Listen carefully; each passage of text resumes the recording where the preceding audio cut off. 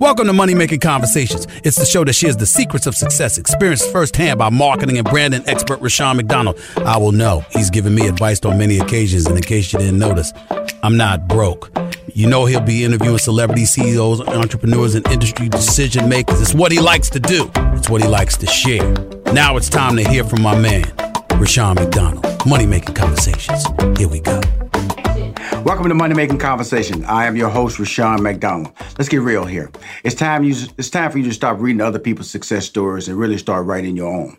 Now, you can be motivated by their success because their stories can offer direction and help you reach your goals through your planning and your committed effort, but it is their story.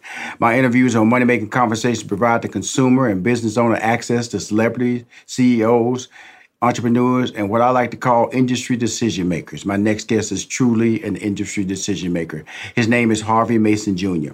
He proudly serves as the chairman of the board of the Recording Academy, also known as the Grammys. And he has also stepped in the role of interim president and CEO for the Recording Academy. Let's give a little background on Mr. Harvey here.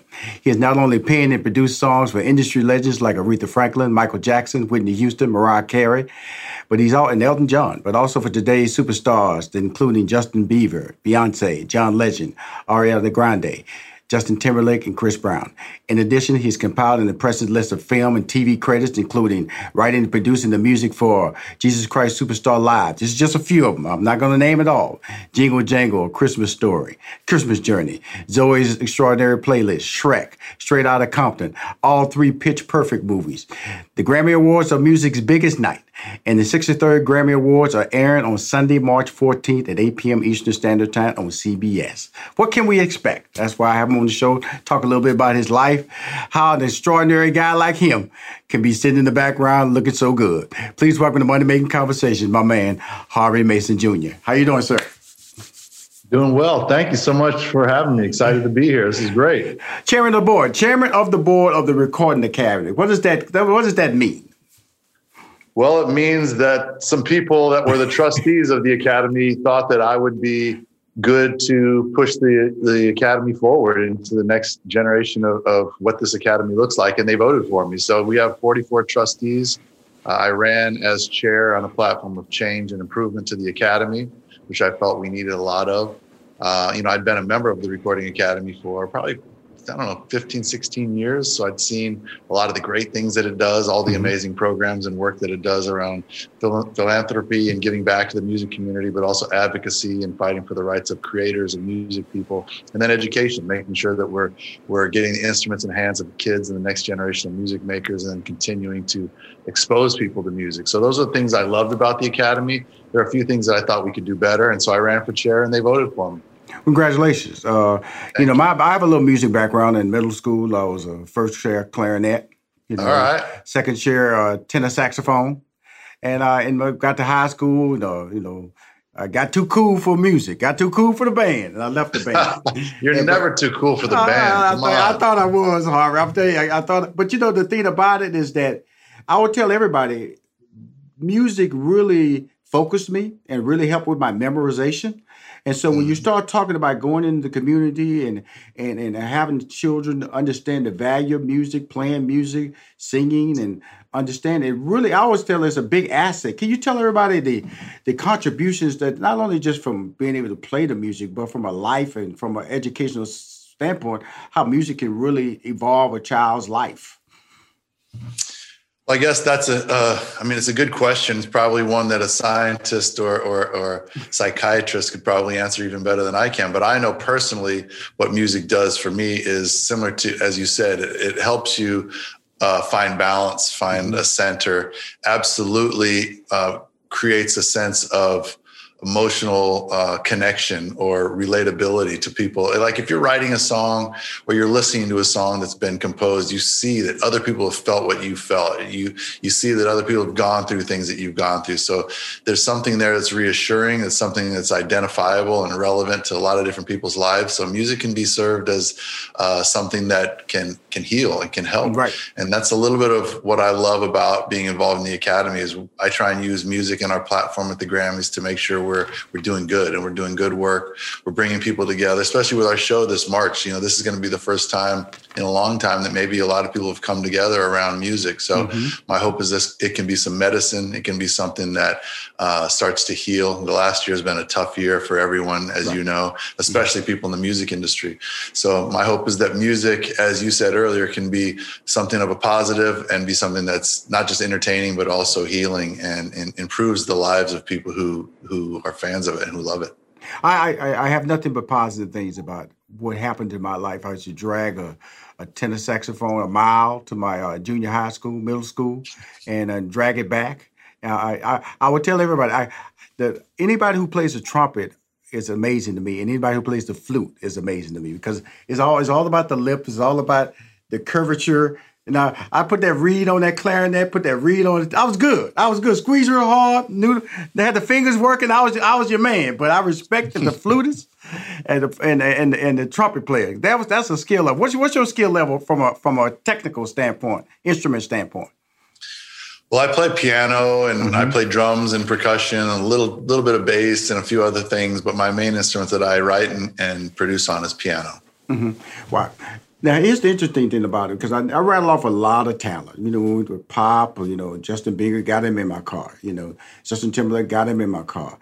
I got, Beyonce. I'm from Houston. My background with Beyonce, 1992, I introduced her in my comedy club. I was one of the first people to recognize Destiny Child as a group. So we go way back personally. Wow. All those different talent levels how do you walk in a room and how do you create that relationship? Not to mention the legends of Michael Jackson and Aretha Franklin and Elton John, but all these people are on my playlist. So that means that you have a sense from the type of music ear that I have. So, but each one of these people have a certain style that they want to bring to the table. They don't want to be a copycat song. Right. How do you introduce yourself to their talents? Each person's slightly different, but in general, I try and enter with a sense of humility, but also confidence, because number one, I'm highly respectful of people who create art. I think people who I've gotten a chance to work with are absolutely amazing and incredible talents and are very special for their talents.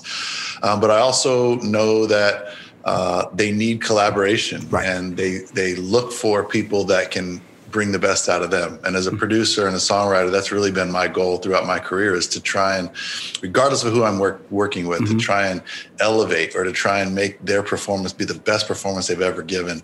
Whether that's, Aretha Franklin or a new artist like Chris Brown that we started with when he was 15 years old. So my goal is always to be humble, be respectful, appreciative of the opportunity to work with new artists as well as legacy artists, but then also come with a confidence and a spirit of collaboration so that we can work together. Because what I do, I feel, is also special, and what I can bring to the table, hopefully, can be helpful to them and their performance. So that's generally how I do it. Sometimes it's easier than others. You're dealing with artists that are the legacy or the legend artists. They've been doing it for a long time, sometimes 30, 40, 50 years, and they look at you as the new young kid who thinks he's hot stuff. And sometimes those are challenging, but it's really about breaking down those types of barriers and preconceptions and letting the people know that my interest is only having them shine. My interest is not about me shining, and that's the job of a producer. You got to make sure that they trust you and feel that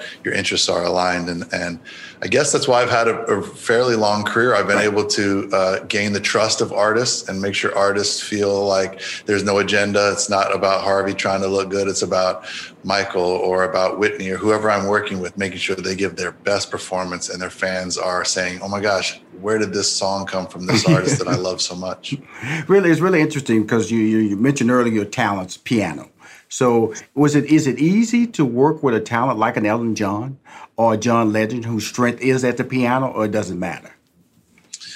Working with any really talented person is pretty easy because it flows, and they're contributing so much. I try and contribute what I can. And whether it's piano that's their main talent, or it's just a vocalist or a guitar player, it's, as I said, it's collaboration. And great talent is generally in favor of strong collaboration. And I've found in my experience that the legends are all very open. If you come with good ideas, and again, you don't come with a personal agenda. Right. And if your goal is to make them shine, whether that's John Legend, Elton John, whoever it is, they're going to be excited about the collaboration.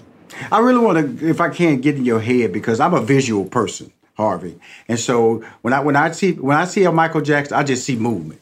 When I see a Justin Timberlake, I see a movement. I see Aretha Franklin, I just see her right there commanding the stage. Same thing with Whitney Houston, right there commanding the stage. Do you look at music from a visual standpoint, or is it all audio? It's a unique question. I don't really tend to study. I'm not as cerebral as maybe you're thinking about it. I try and go off of emotion and feeling. Right. And I also try and pay attention, and really close attention, to the person I'm working with or working for. Right. As you said, a couple of names. If I'm doing a Beyonce song, it's going to be very different from a song that I might do for Aretha. So you have to be cognizant of who their audience is and what that artist has done in the past. So for me, it's not visual. It's not thinking about concerts. And it's not just oral. You're not just hearing it. It's really a combination of everything put together. And I'm thinking of it more from the standpoint of who is the artist, who is their audience, what is their history, what have they talked about in the past, what are they going through in their life now, and trying to weave all of that into a song. And that's a lot. And when I look at the Grammys, which has always been like, because I mentioned earlier the Recording Academy, and then you have the Grammys. How did the two names become associated with each other?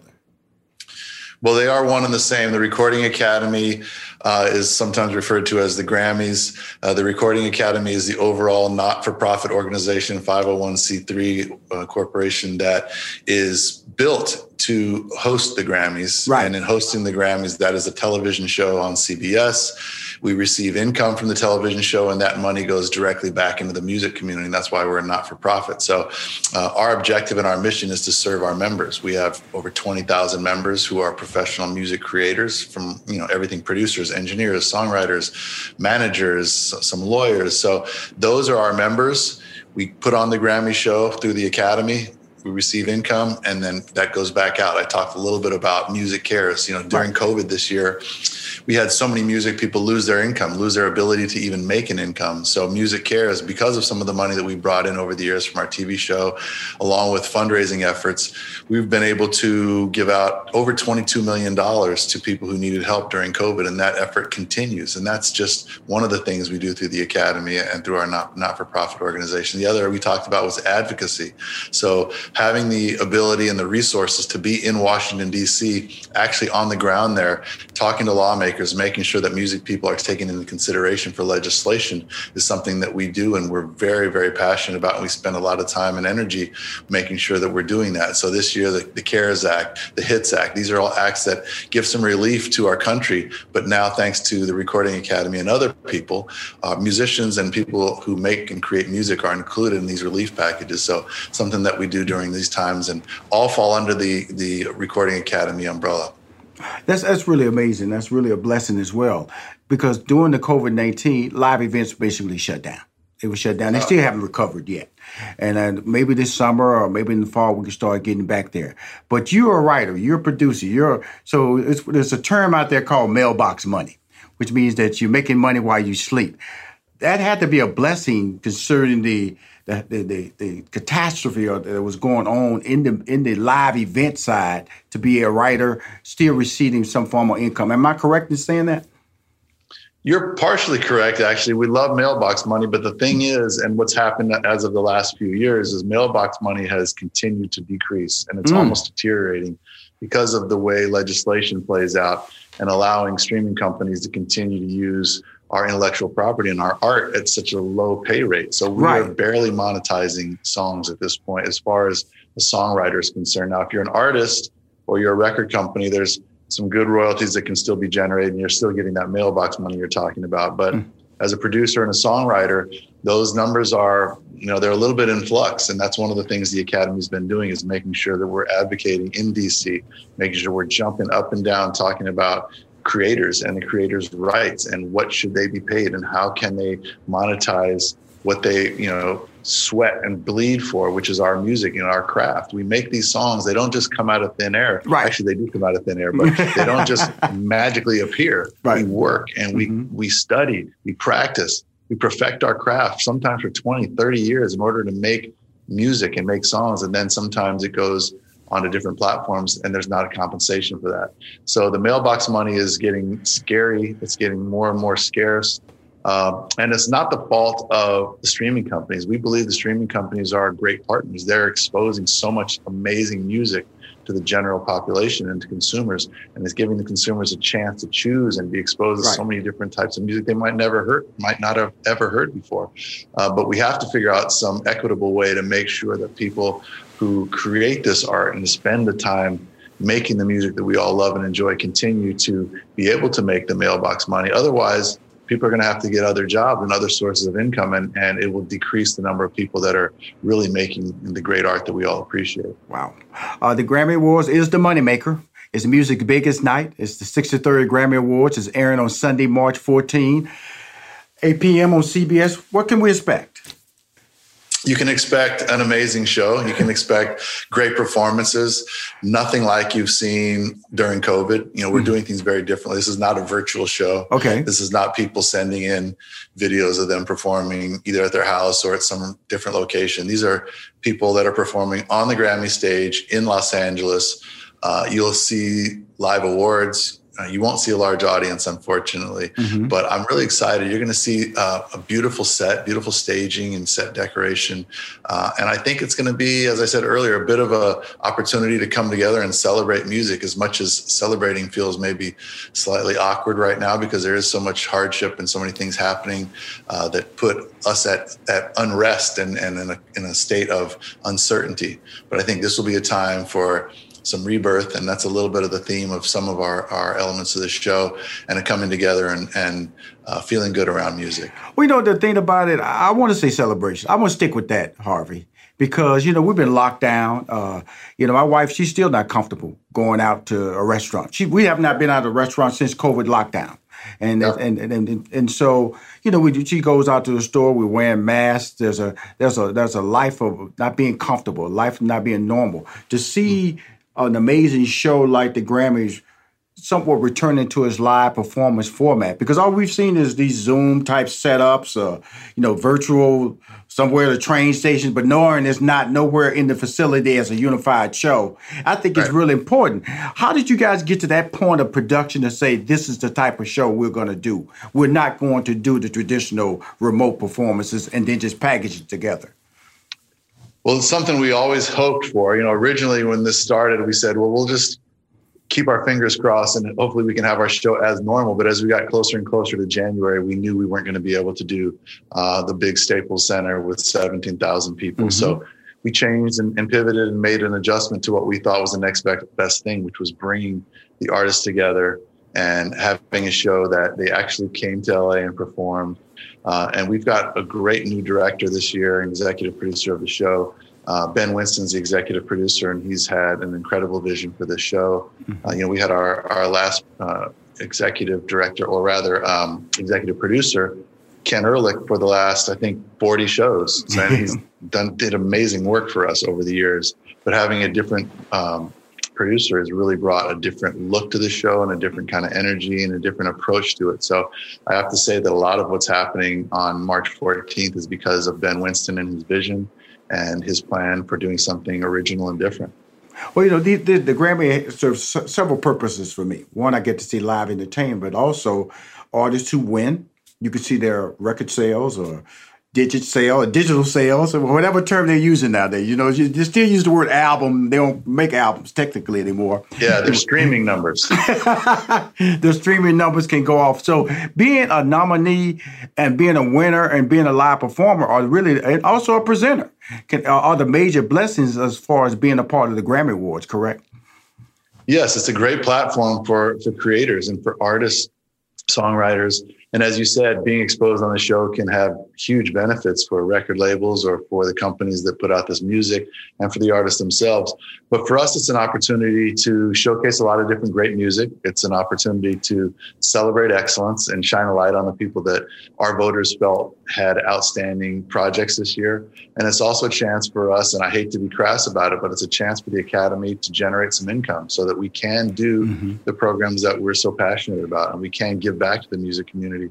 The infrastructure set up at the Academy, and it's one thing that happens. You know, a lot of people are critical about the awards. Well, who gets nominations? Who gets a win? Why didn't this person get nominated?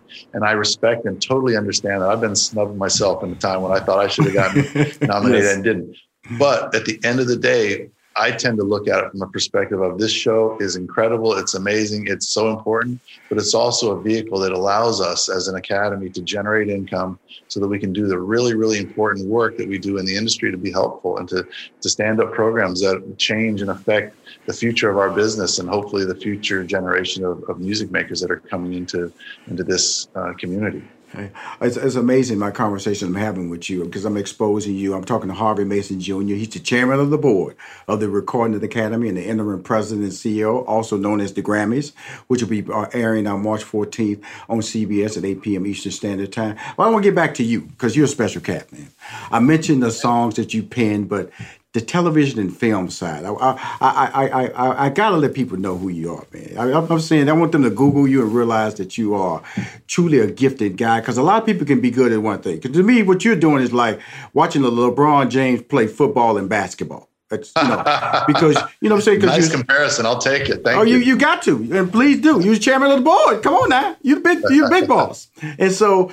And I see that because, when I see Straight Outta Compton, all three pitch perfect movies, which I loved, Jingle Jangle, one of my favorite, probably the first film since The Wiz, from a Black Christmas musical, which was amazing. A good friend of mine, David Talbot, and his wife, I interviewed them on the show, and it trended a lot on Netflix. When you start looking at these type of productions, because, Straight Outta Compton was rap. Jingle Jangle was a Christmas. Yeah, Zoe's Extraordinary. That's a dramatic where they just sing on television. How do you? That's what I'm saying. How did you start balancing all that? Those are different genres, just like it is with the artists. But this is even more because it's different songs that play off on different moments. They're in and out cues. Talk to us about first television, then film. Well, on the television side, your timelines are very tight. Things are done quickly. It's week to week. And so every day you're doing something different. It's by the end of the week, it's approved and into the show. So it's being nimble, it's being creative, it's problem solving really quickly.